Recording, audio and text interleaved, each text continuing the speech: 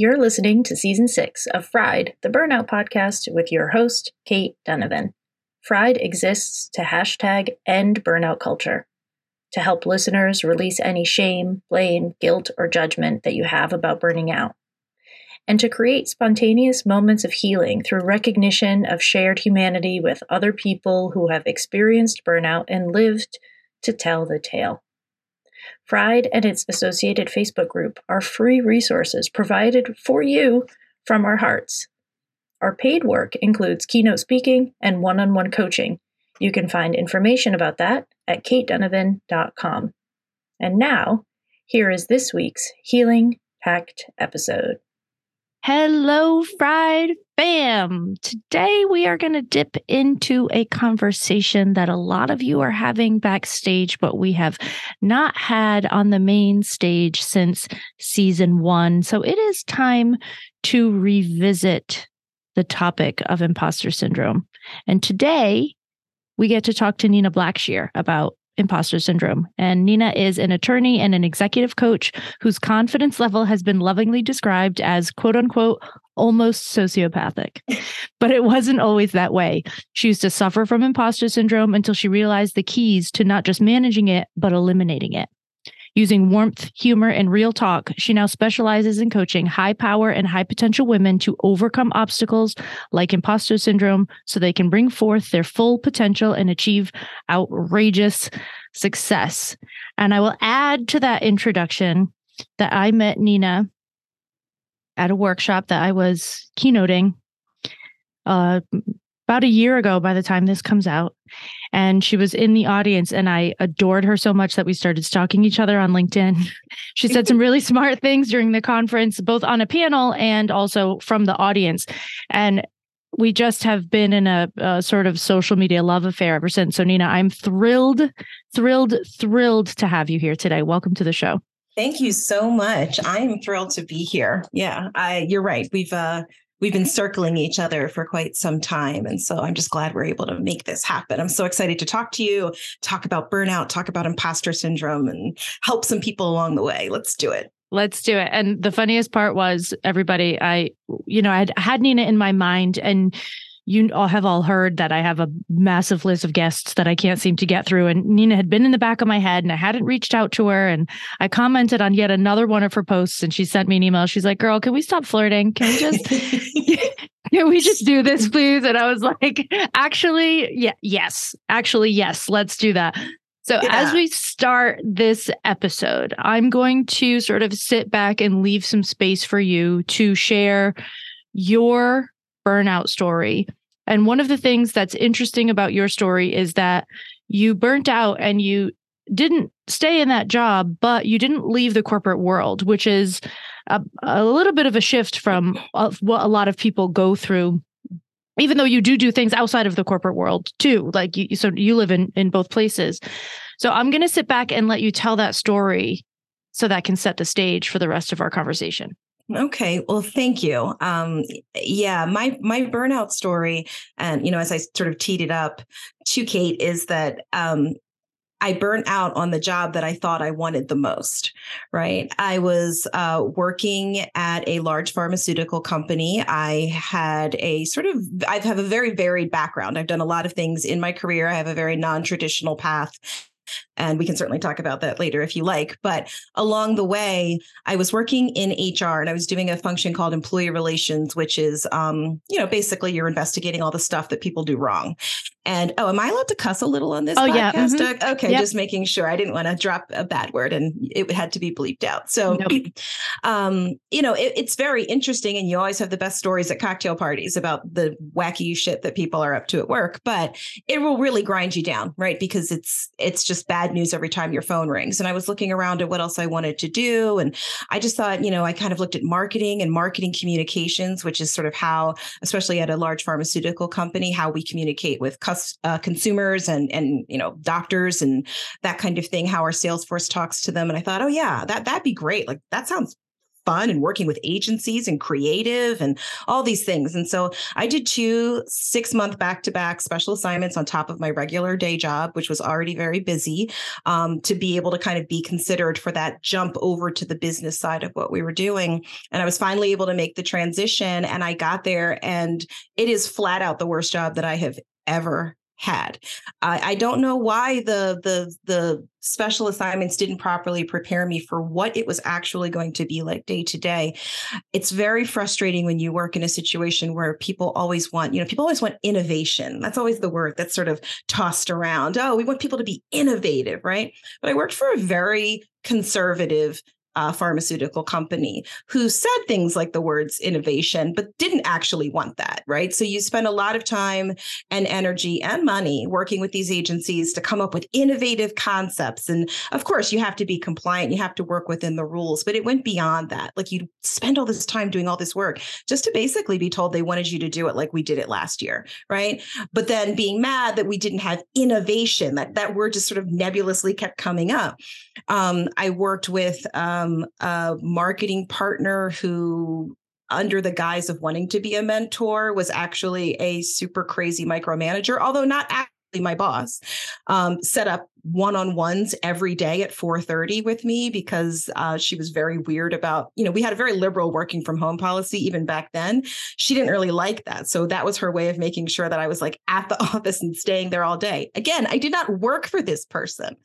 So, that, and then just sort of the constant pace. Every week you had to go to this thing where they'd review your materials. You'd have to go talk to a lawyer, a regulatory person, and a medical person to make sure that they were approving your stuff. And, it would just, they'd get behind. They wouldn't get to your things. You were worried that you weren't going to get it approved or they wouldn't get through it. You'd go back. Your marketing partner would be screaming at you that you didn't have it done.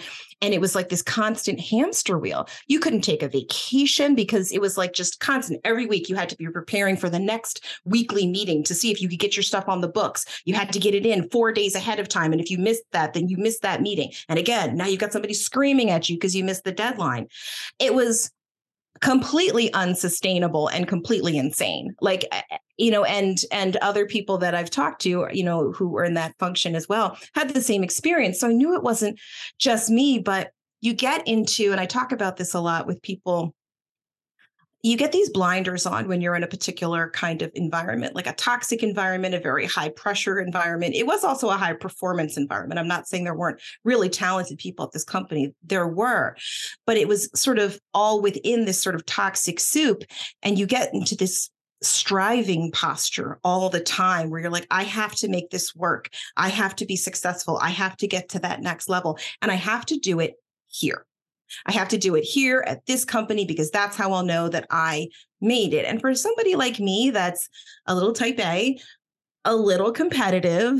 Don't ask my cousins how game night goes. We don't have to talk about it, right? But for somebody like me, you can get very, very caught up in that. And, having to examine, which I've done sort of retrospectively, the part my ego played in all of that, right? And how I was valuing myself as a person.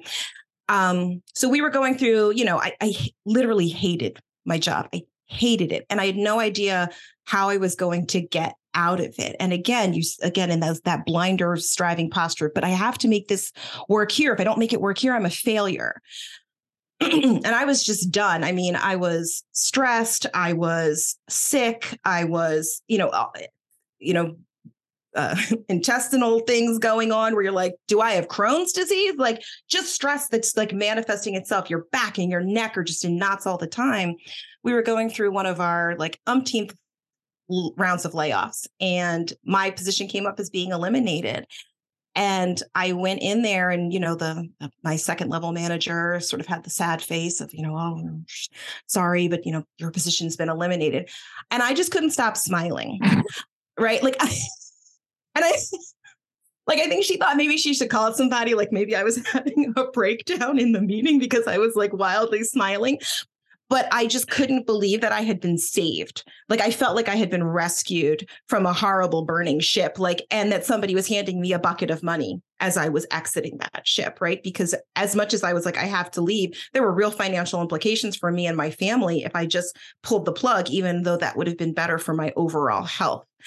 And I didn't feel like I really had the freedom to do that. And so I know that bind that people find themselves in. So I was very fortunate that this sort of confluence of events came together, and I was able to sort of dance out the door with some money. I was able to take 6 months off, where I did a lot of like yoga and going to the farmer's market and trying to figure out what my next move was. I mean, I had to go back to work. I mean, I wish I were independently wealthy. I am not.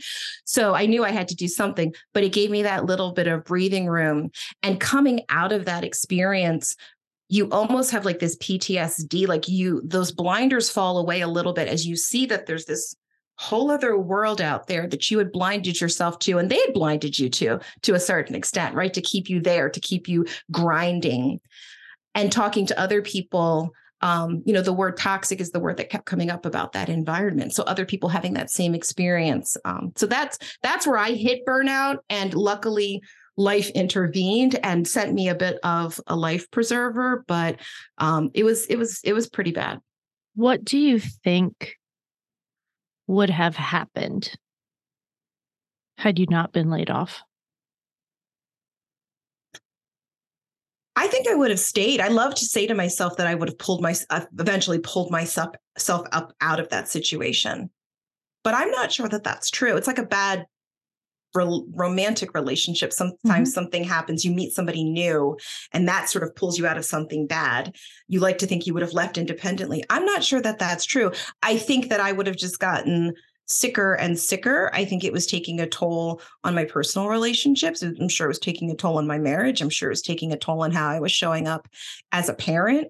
I think I would have just broken down. I mean, just the constant pressure and the fact that it just yawned into infinity is one of the most hopeless feelings in the entire world.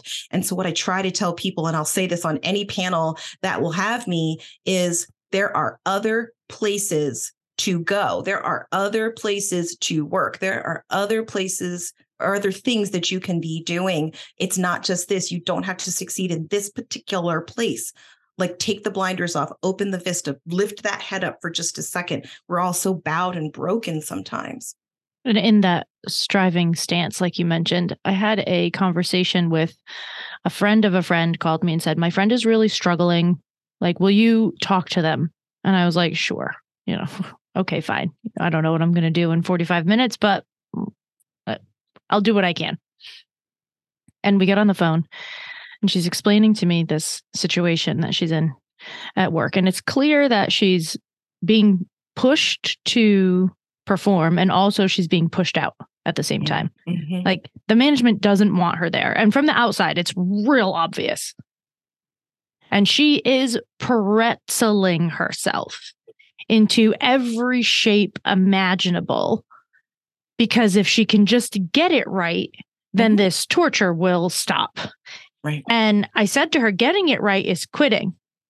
I do not ever tell people to quit lightly. I've never been in a position in my life where I could quit a job and like skate for a while. Like I just don't have that ability financially. So I understand that I'm not telling you to quit before you work through something else. I'm not telling you to avoid talking to recruiters before you quit. Do it the right way, take your time, but you're not going to be able to win in every situation, no matter what you do. You can pretzel yourself and pretzel yourself and pretzel yourself into shapes that pretzels don't even come in. Mm-hmm.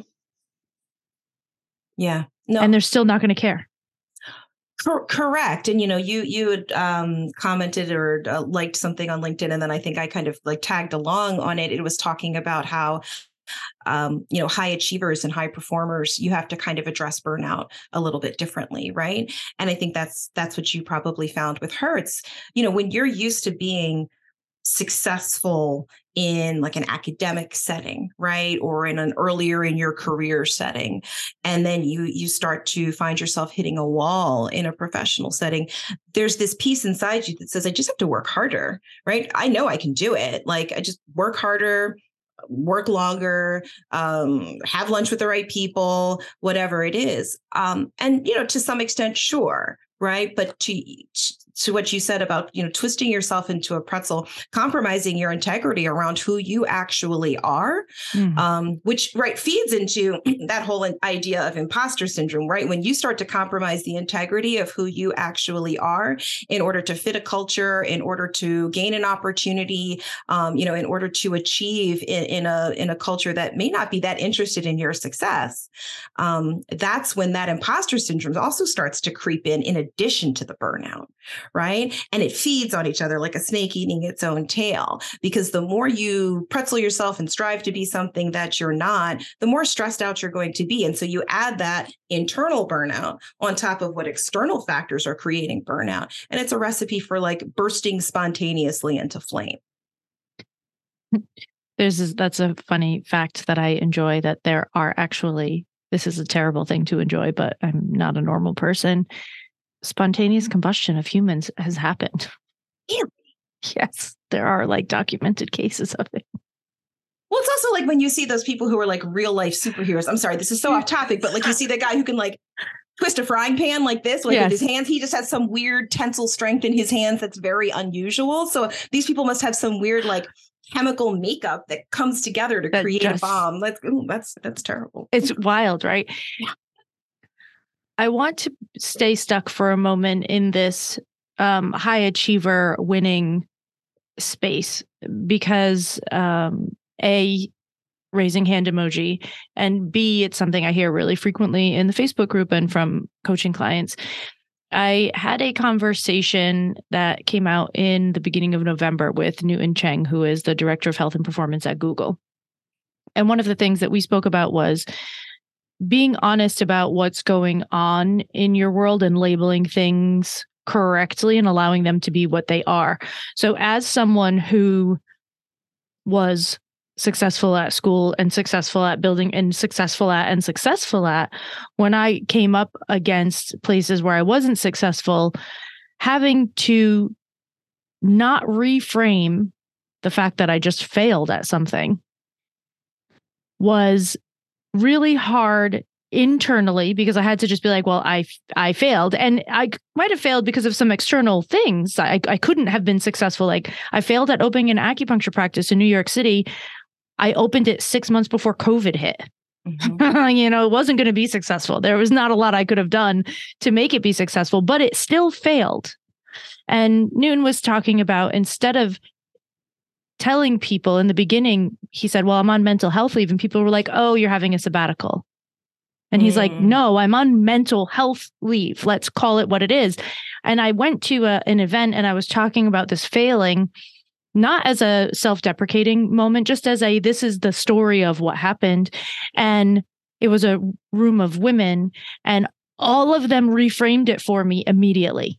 The whole room was like, no, it's a learning experiment, and it's an opportunity to figure out you were guided correctly by the universe, and and I was like, whoa, it failed. I'm not saying that says anything about me as a person, but it failed. So is it something that you work with clients to help them realize that this situation, blinders off, is not going to be tenable for you? Like, I'm never going to be a concert pianist because that's a failing proposition for me. Mm-hmm. Is that something that... Yeah, I think for me, it's a yes and. All right. So I'm going to borrow from improv. Do it. I think that you can call things what they are, right? A failure is a failure. The problem is that we attach meaning to that, right? We attach a negative or a positive value to whatever it is, when it's just a fact, honestly, right? The fact is that business failed. Now, you can feel however you want to feel about it, right? But we load that with this judgment around what that means about you as a person, as a professional, as an acupuncturist, as, just like a human. I think the yes and is that I do a lot of reframing, but I think you still have to look realistically at what happened, right? So yeah, it failed. Okay, fine. External, internal factors, whatever the case may be, we can talk about that all day. And it can also be a gift from the universe. And it can also be information, evidence, an important data point, right? I tell people all the time, if when I encourage people that I'm coaching to maybe have some kind of, honest conversation at work because they're feeling like stuck or stymied or like they're not getting what they want, start to ask some honest questions. Be prepared for honest answers, right? And although the answer may be disappointing to you, it will be an important data point. It will help to guide you, right? And so sometimes people like to live in the ambiguity, right? They're like, oh, I'm not really sure what they think of me, but you're also not asking because you don't actually want to hear it, right? You're not really ready to hear feedback that doesn't sound good to you, especially if you're a high achiever and you've always done everything great, great, great, almost perfect, straight A's and 4.0 and, whatever, however we measure success in our society currently, right? You don't want to hear that, but it's important data for you to have because sometimes that means you're going to fail repeatedly in this environment. Right. It doesn't mean that you can't have wild success over here, but you want to prove to yourself that you can get these people to accept or value or like or embrace or promote or whatever it is. It's very similar to personal relationships, right? Agreed. And I think a lot of what I talk to people about is I'm not a therapist. When I am coaching people, I am not giving them therapy, right?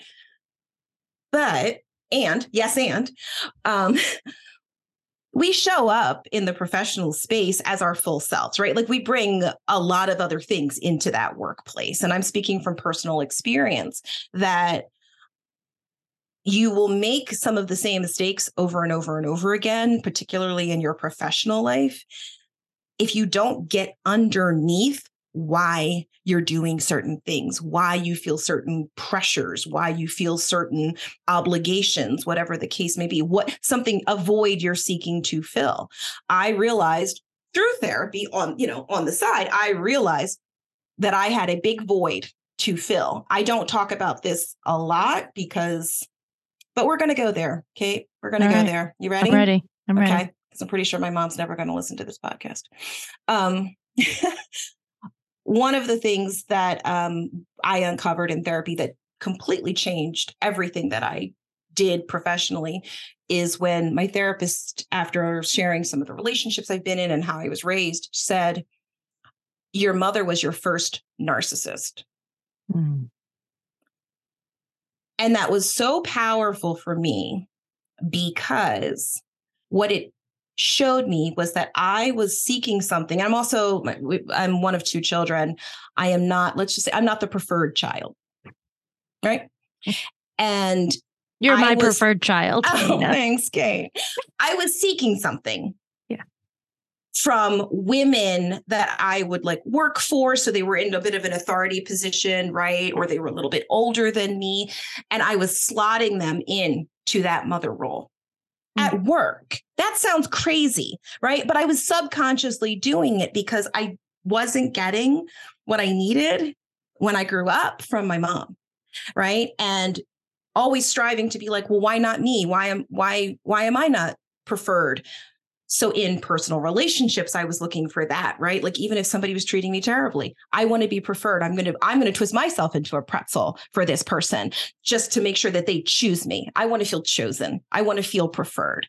And I was doing that at work too. It also meant that when I got feedback that maybe was not always stellar from one of these people that I had subconsciously slotted into this mother idol role, I was devastated.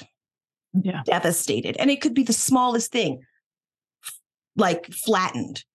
But knowing that when she shared that with me and getting up underneath, why am I seeking so much approval in my personal relationships and then also at work? Why am I so flattened by this, by constructive negative feedback or not constructive negative feedback? Right. So I encourage people that I talk to, I call it the 7 whys. Ask 7 whys. And I think if you say, oh, why do you blah, blah, blah? Oh, because I'm intimidated. Why? Ask it 7 times. I find 7 times is usually enough to get kind of really down into the roots of what's actually going on, really challenge yourself. And I find when people do that, they're able to release some things. Again, I'm not helping them as a therapist, but acknowledging some things that may have happened early in their career or even early in their life that set them up to approach people in positions of authority or approach conflict or avoid conflict, whatever it may be, is really helpful for them to start to see how they're showing up and how they can be more successful. I agree. And this was something that, I grew up going to Al-Anon. My father was an alcoholic when I was a child. He became sober. And yet my neurological developmental phase was when he was drinking. So there was a lot of, for me, this need to be noticed for being a good person. And underneath that, it was just being noticed at all. Mm-hmm. Because the television was more important than me. Beer was more important than me. So I always wondered, like, I would say something and a TV show would be on and I would get screamed at for interrupting the television show. And I would think, why is that television show more important than me?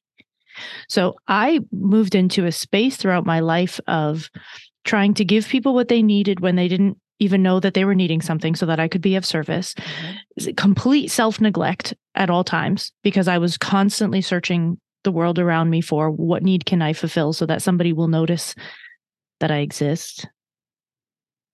Right. So getting underneath these things really matters. Yeah. Sometimes you don't have to know all of the details about it in order to move yourself forward. Mm-hmm. But just that one, like your first narcissist, neglect. Like just that, so sometimes it's that one word. And I'm not here to blame people. Mm-mm. It's not really the point, doesn't help. But again, we're back to this idea of, and Fried fans are going to be like, yeah, Katie, we know, of gathering data points. Yes. Right? You have to look at things objectively because as much as I like tuning into your body and feeling your emotions, and you can't always trust your emotional reactions to things. Not always, especially if there's a history of trauma. Your mm-hmm. emotional reactions are going to be sometimes extreme. And when you're burnt out, whoo! Yeah. You're all over the place. You're not your best self. Yeah. You're not your best self. So gathering data is incredibly important. But now I want to jump into the pretzeling, the lack of integrity, the imposter syndrome. Mm-hmm. Where did that come in for you? I think for me, it probably comes from the same kind of place, right? It was trying to figure out how to be accepted, trying to figure out how to, I didn't really actively feel competitive like with my sister, but still felt like I kind of had to compete for my mother's attention, right? And then also, when I was younger, I went to a private school here in Philadelphia that was not particularly diverse. And, being one of very few children of color there and not really feeling like I fit in. The things I had were, I was really smart and I felt like I was strong. So I was kind of a bully, because that was the way that I was going to get attention or be the best. And then I think as I progressed in my career, especially doing a non-traditional path through the law, it was hard for me because I didn't sort of have like the instant bona fides, right? Like of you did this and you did that. The law is so conservative. And so I think sort of always, I was in a constant fake it till you make it all the time. I was always trying to convince people that I was the right selection for this job or that I could do it, and sort of puffing myself up with confidence that I didn't necessarily really have. It was puffed up insecurity. Right. And so what happens, you start to overpromise and underdeliver, right? You start to, and this is what I always say, this is what I say to people. People find it a little controversial, but when I talk about when people say that they feel like an imposter, I say, you might feel like an imposter because you are one and you are representing that you are something that you're not, or something that you don't, or you're good at something that you're not. Stop doing that. Right. First of all, it feels good to stop doing that. Right. When you're living, it's essentially living a lie. Right. Mm-hmm. Feel like a small shade of a lie, but it's a lie. You're slightly out of integrity with yourself, right? And the bigger the lie, the more out of integrity with yourself you are. And I think, I don't remember if I've used this metaphor with you, but it's like when you're in the car and the windshield wipers are going back and forth and there's a song on the radio and you're like, oh, wow, look, it's like exactly to the beat. That's awesome, right? Like jamming. And inevitably, when you're in the car and that's happening, the beat gets ever so slightly off of the windshield wipers. And at some point, it's like the windshield wipers are just like wacky out of sync with the beat, right? But when you're out of integrity with yourself, you feel like this all the time, right? That will lead to burnout. Yeah. And just trying to keep up that facade, keep up that lie. So people who are like, oh, I'm in constant fear of being discovered or found out. Yeah, there's some internal pieces of maybe there's some lack of confidence there, but also, have you been telling lies? Stop doing that. And it comes sometimes, I think, from people's lack of confidence about saying that they don't know something. And we get back to the high achievers, right? High achievers don't like to tell you that they don't know something. They want to come up with something on the fly in the moment that sounds good. And they're hoping you don't catch that maybe they don't really know as much about it as you think they do. But now you're like, oh, I just said that this was that, and I'm not sure. And now they're going to look or they're going to proceed based on that information. And I'm not really, don't put yourself in those positions. Don't paint yourself into those corners, right? So I think for me, it was learning to stop doing that, knowing I wanted to be in integrity with myself. It's very freeing, and I have no problem. I mean, I'm a smart chick and I'm really good at my jobs plural, since I coach and I do lawyer. But I also will tell somebody in a heartbeat when they ask me a question. If I don't know, I say, I haven't the foggiest idea. Yeah. I can find out. I can look it up. I can look into it. I can tap another resource, right? I have tools at my disposal. But if I don't know, I don't know. And people are so afraid to say that they don't know. Fried fam, how often have you heard me tell you to update your mugs or the blanket on your couch?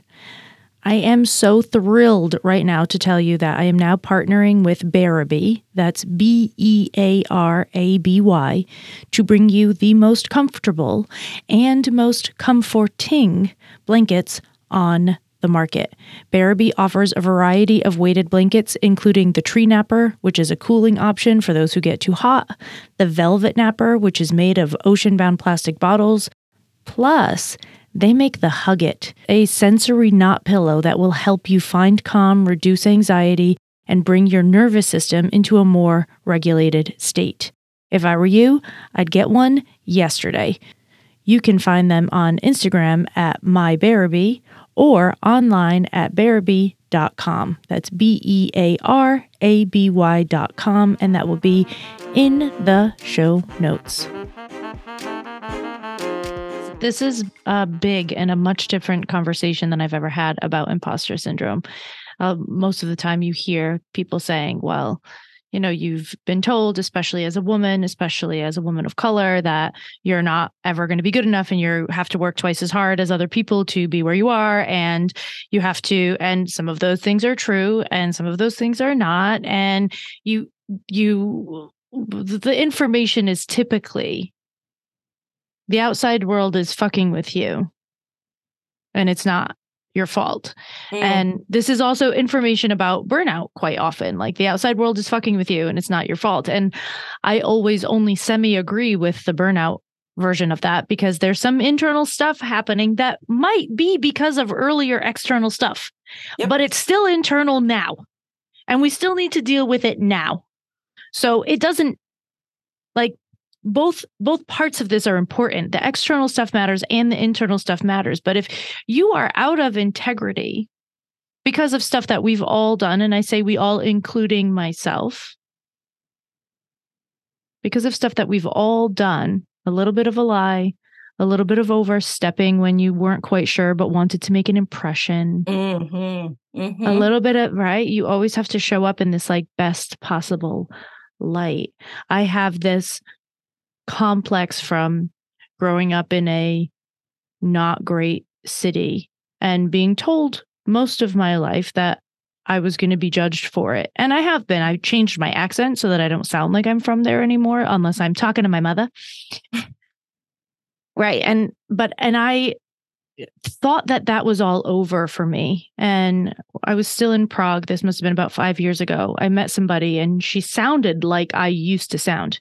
And I said, "Oh, hi, Southeastern Massachusetts." And she was like, "How did you know?" And I was like, "Are you kidding? Can you hear yourself?" And she said, "Well, where are you from?"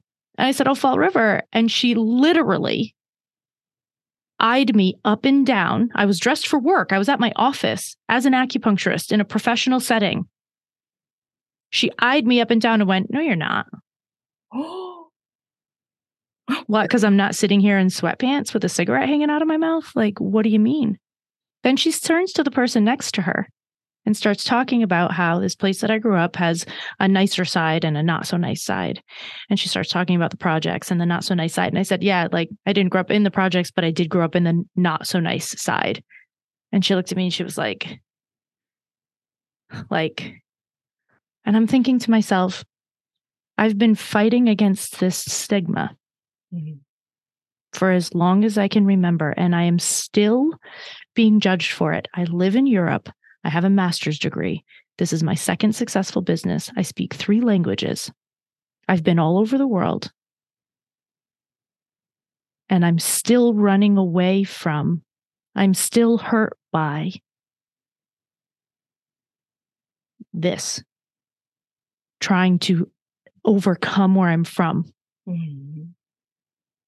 And not everybody feels that way about where we grew up. You know, that's not, I'm not saying that's a universal experience, but it was my experience. And so I fell out of integrity with myself often because I was asking a question that sounded like, who do I need to be to not be judged like that? And what I realized that day was, it doesn't matter who I am. If somebody's going to choose to judge me for that, there's nothing I can do. Yes, and when you tell that story, and I'm sorry that that happened, and I was born in Boston, by the way, so shout out to Southeastern Massachusetts. Hey. It's like the judgment is your own. Yeah, of course. Right? Like it's not, yeah, sure, she was judging you in her shitty way, right? But the most important judgment was your own. And you, right. I think the conversation we want to have with ourselves is, okay, now that I know this thing, or like, you know, now that I'm conscious of this thing that I've got, right? What am I going to do about it? Right? Because I'm an adult and I have agency and I have responsibility to do better now that I know. So I can continue to feel like the child who felt helpless and who felt like a victim, right? And who very well was a victim, right? But you don't have to be anymore. Right. You know, you can release yourself from that. And that may be easier said than done. And it might take a lot of work, right? To let go of those instant triggers, you know, and that instant sort of regression back to, like, you can put yourself right back there. You can put yourself right back in that living room, talking over the TV and having somebody scream at you, right? Like that, you can flash right back there, right? And maybe even just allowing yourself that, like being gentle and kind to yourself when that happens, but then also knowing, okay, but like, how is that making me show up now? Well, and this is the question, right? This pulled me. I allowed this to pull me out of my integrity and out of who I am because I was trying to fit into some narrative that I was making up in my head as I went along, and it was never quite right. So that imposter syndrome was real for me because I was trying to not be who I was. Quite literally trying to not be who I was. Did you feel uncovered in that moment? Like, did you feel exposed in some way? Yeah. Like she and was I like, told people, fraud. Yeah, 100%. But and that was when it finally started unwinding for me. It took that moment. Of course, I had like 3 weeks of being like, what the hell first, you know? And replaying all the things you would have said to her. Yeah. I got it. And I went through that for a while, and then I thought, wow, this actually has controlled so much of my behavior over time, so much so that I have unplugged from part of who I am And now I can plug back in. And then I moved back to the States, and there was like some job opportunities in acupuncture, and I was opening an office and maybe thinking maybe I'll go work somewhere. And I was reading through the description, and it was like a very hoity-toity kind, open, definitely not a swearing acceptable kind of place. And my first thought was, oh, like I could do this. And then I stopped and I was like, no, you fucking can't. You literally could never work in a place like this. Yeah. You can't do it. The amount of artificial pretending that would have to happen to keep it all in. Yes, the amount of imposturing you would have to do. And then no wonder you feel like you have imposter syndrome, because you're pretending. I love this. I was recently at a conference and I had a conversation with a gentleman who said that we were talking about imposter syndrome. And he said something that I really hadn't heard before. He said that he has this fear of being like found out, that he's not like as capable as people think he is or as smart as people think he is. But he's not sure he wants to do anything about that, because he said the fear is what drives him. Ooh. And for him, that's very tied up in his success. So he's acknowledged that that's there, that that's a thing, and that's probably not awesome. But in his mind, that's the only fuel he has to go to as he continues to go, progress in his career. And he's very high up in like a well-known company. And I said to him, I said, okay, I get that. And I'm not going to tell you that fear can't do that. But like, does that feel good? And he was like, wow. No. Something to consider, right? Yeah. That whole fake it till you make it. And I also just want to say, for the record, I am of the belief, I always hear about people talking about managing imposter syndrome. I really think you can eliminate / overcome imposter syndrome. I don't think it's like something you got to live with, like a backpack you carry all the time, right? It will, peep out of a little foxhole every now and again, maybe. I honestly think that there are things that you can do, and I do coach people all the time around how to eliminate it, because I feel like people only talk about managing it like it's a condition you're never. Well, let's eliminate it. Step one. Let's do this. Right. So step one. So first of all, evidence is a big piece of it, right? Like you talked about data. I think building evidence of things that you know, that you've done, that you're good at.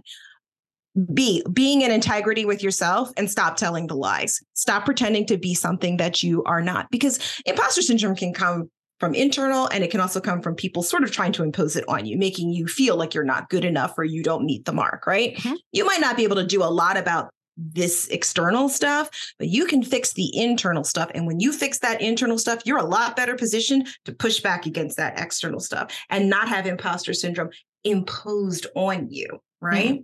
Mm-hmm. Unapologetic authenticity. And so that kind of goes along with that integrity. So it's not just about stop lying, right? We're going to use lying as our shorthand for what I've kind of explained. Yeah. Stop lying, but also unapologetically be your authentic self, right? And let me just add I'm going to add a nuance. Yes, please. Right? Yes, please. I was going to ask the question anyway, so go ahead.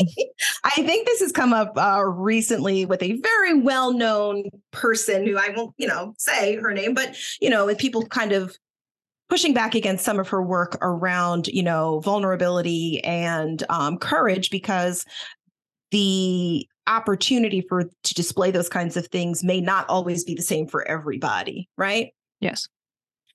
And I've given this some thought. It is true. I mean, that's true, right? We're not all similarly situated. Women of color, I'm just saying people in the LGBTQ, I focus on women, but, people in the LGBTQ community, differently abled people, neurodivergent, like people don't always have the same opportunity to show up, be vulnerable, right? Show up, push back, right? I believe that. Unmask, etc. Mm-hmm. Yeah. There can be greater ramifications for doing some of those things. So I 100% acknowledge that as a woman of color, right? Like I've seen that. I do feel like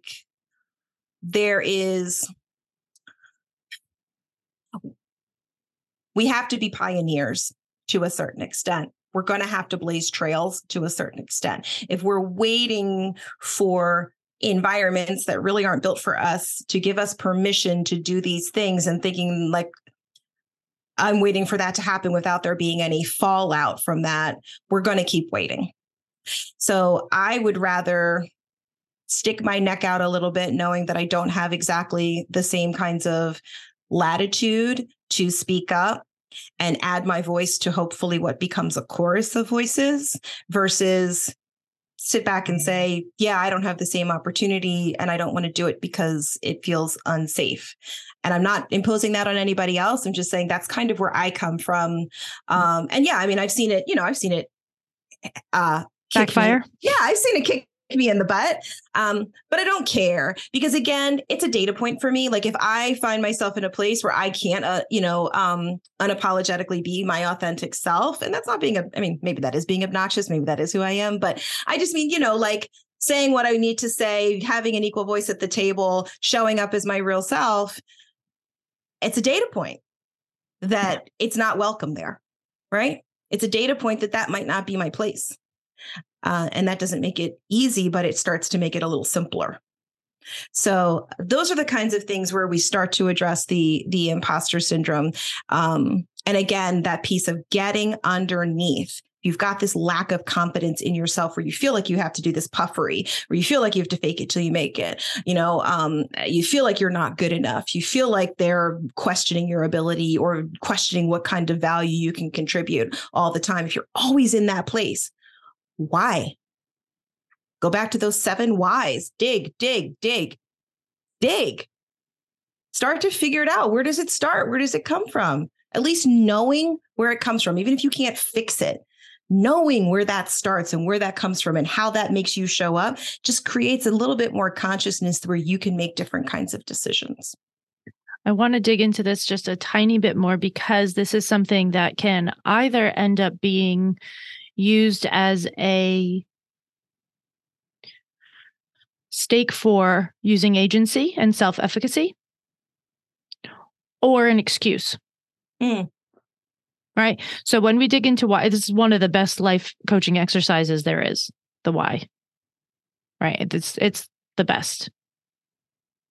So you dig in, you get to something, and some people will say, well, now that's just how I am because of what happened to me. So what do we do to encourage self-efficacy and saying, okay, that's part of your story, but that doesn't have to, like you said before, that doesn't have to control you today. You're an adult. Mm-hmm. You can make a different choice. Mm-hmm. I mean, it's tricky. Some people are so attached, like in a codependent way, almost to the trauma, right? Like it's just, it's become, I have conversations, with one of my girlfriends about this, like stuff that she's brought forward from her childhood. It's just like, it feels so familiar that it feels safe, even if it's unsafe. Right? Okay, say that one more time. Slow that down and say it again, because I need everybody to brace themselves to hear these words. Okay. Sometimes we attach ourselves to trauma because it feels so familiar that it feels safe, even if it's unsafe. Right? So we're attracted to the same kind of shitty relationships, shitty dynamics. We might feel actively uncomfortable with something that is just, not even subjectively, objectively better, right? To have somebody speak to us with respect instead of speak to us in a disrespectful way. I'm just going to go out on a limb and say, objectively, that's a better choice, not subjectively. And for some people, that makes them uncomfortable because that feels unfamiliar. And the familiarity of being talked to in a degrading or an abusive way feels, unfortunately, like home. So what I would say to people who are having a hard time lifting up out of that, and some people never will, unfortunately, it's just the way that it is, right? But I think if people are open to that, but they're trying to figure out how, maybe I would encourage them to take themselves back and say, what do you wish had happened? How do you wish it had been? Like, paint that picture, right? Because you can probably, even if you feel safe in the unsafety, right? Like, you can acknowledge that it wasn't great and you can acknowledge what your younger self probably wanted instead. And then bring yourself back to now, where hopefully you have more agency. You haven't repeated so many mistakes of the past that you've locked yourself into another really crappy situation where you don't have agency. But if you've got a little bit, how can you start to create a little piece of that for yourself now, or a big piece, but whatever you're willing to take off and bite and chew right this minute? How can you get closer to what you would have wanted it to look like? I think that's the exercise I would try to gently sort of invite somebody to undertake. So oftentimes, if there's people out there that want to look into doing something like that, this is often called like a timeline exercise, or an imprint exercise. A lot of NLP practitioners do it. So this is an exercise that is fairly commonly done in the coaching community, can also be done with therapy. So if anybody's looking for that, just look for those types of words, because it is an incredibly useful exercise, one that I have used a lot personally. I haven't used it a lot with clients, because I will often refer to people who specialize in things like that in those types of situations.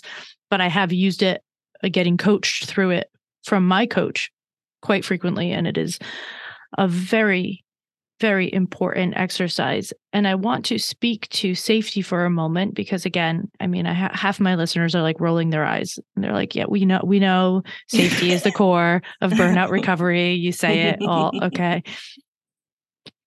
If what you've co-created in your life with your family of origin, with your environment, with your culture, with your whatever, if what you've co-created in this life is a feeling of safety that's not actually safe, this is a dysregulated nervous system. This is what needs healing for burnout to be able to heal. We need your nervous system to be able to feel safe in safety. And a lot of it is just practice. A lot of it is practice. And it's practicing things like this. It's practicing digging into your why. It's practicing allowing people to treat you well and sitting with the discomfort. It's practicing not assuming that everything that everybody says is against you in some way, shape, or form. It's practicing, and it's fucking hard. To your point about, being in safety that's not safe, having created this ecosystem for yourself. That's your point. That right. Well, I guess. As you underscored my point. It kind of goes back to the windshield wipers, right? Yeah. Because there's a part of you, there's something back here in your brain, even as you're living in this sort of safe but not safe thing, that's saying, this doesn't feel super aligned. Right. I've made do, and I'm going along to get along, and I've made the nest. And it feels like home, feels like childhood. But there's something that's telling you that the radio and the wipers are not on beat. And you might not know exactly what to do with that information, but it's worth paying attention to and listening and trying to key in on what that is. And even when you key in on what it is, you might not know what to do with that information. But I think as you baby step it along, you will empower yourself to either decide, you know what, actually, this thing does not bother me as much, or it's time for a change, right? So that you can feel more in alignment, and those windshield wipers and that beat on the radio do feel like they are humming along in sync. But yeah, it's tough. It's tough. And it is so wearing to be sitting in that cognitive dissonance where something's just slightly off and you're not really acknowledging it, and you're trying to kind of kick it under the carpet. It is wearing you down. I just read something. I think it was something that I think it was the thing that you had tagged. It's not the elephant in the room. There's a panther in the room. and it's been eating people alive for quite some time, right? Like it's the panther in your brain, on your heart, in your soul that is eating you alive from the inside just because there's that cognitive dissonance and you're trying to ignore it. Don't ignore it. Just figure out what it is. Try to face it. It's scary, and you might have to upend some things in your life, but I think your health and your very survival depend upon it. Agreed. And this is where therapy and coaching and support and help and friends and it all comes together. It all comes together to support you. I do not believe in doing things like this by yourself. And I don't say that because I want to be your coach. I frankly probably don't have the time. She's very busy. Very busy. But you should hire somebody. You should work with somebody. And if you need to use BetterHelp because what you can handle is $32 a month in a group program, cool. Do that. Fine. Whatever is within your reach. If you need to go to your local church and use the community counseling because you can't pay $32 a month for whatever, I don't know how much BetterHelp is, but it's not expensive. If whatever you need to use, lean into it. Mm-hmm. Use it. There is a resource for you somewhere, right? Even within the Fried community, we have free office hours. We have a free Facebook group. We have low-cost masterclasses. We have low-cost group coaching, right? We have a whole bunch of things available for people. If you have a little bit more, work with somebody you really resonate with. If you're listening to this and you're like, Nina is amazing, which is what I think, hire her. Do it. Invest in the coaching. Get it done. Because being seen by someone that you respect in that way will heal you faster than anything else. Agreed. Well said. Especially the part about hiring me. But especially that part. We didn't even plan that, you guys. No. It just came out naturally. Like an elegant dance. Welcome to our tango. Nina, do you have any parting words? I want people out there to know their value and their worth, even if you're not in an environment that's showing you your value and your worth or appreciating it. You have so much to offer. You have so much to give. You just might need to change the scenery to feel fulfilled, to feel seen, to feel like you're contributing. To echo, Kate's point, if you've got a little more, figure out how you can reach back. You reach up for help and you reach back to help. So who can you mentor? Whose path can you alter in a way that you wish that yours had been? Who can you show generosity of spirit? I encourage everybody to do that. And honestly, sometimes by coaching other people through things or coaching, a mentee who's a little younger and a little earlier, maybe their career or their life through something, you gain insights into what you're going through. You get perspective, it just gives you a place to exhale a little bit, focus on somebody else for a minute, feel gratitude for what you've got, but also maybe get some perspective on how you can address some of the things you're struggling with. So, I hope everybody really takes that to heart. And I'm glad they have your podcast to continue to sustain them, guard against burnout, or rescue them from the frying pan or potentially the fire. So it's good stuff you're doing here. Thank you. All right, Fried fam. That is it for yet another full of healing episode of Fried, the Burnout Podcast. You know that my goal each and every time we get on the mic is to create space for you to have at least one aha moment, one piece of resonance that works for you, that helps you heal, that moves you forward, that moves you along. I cannot wait to hear what it was about this episode that moved you along.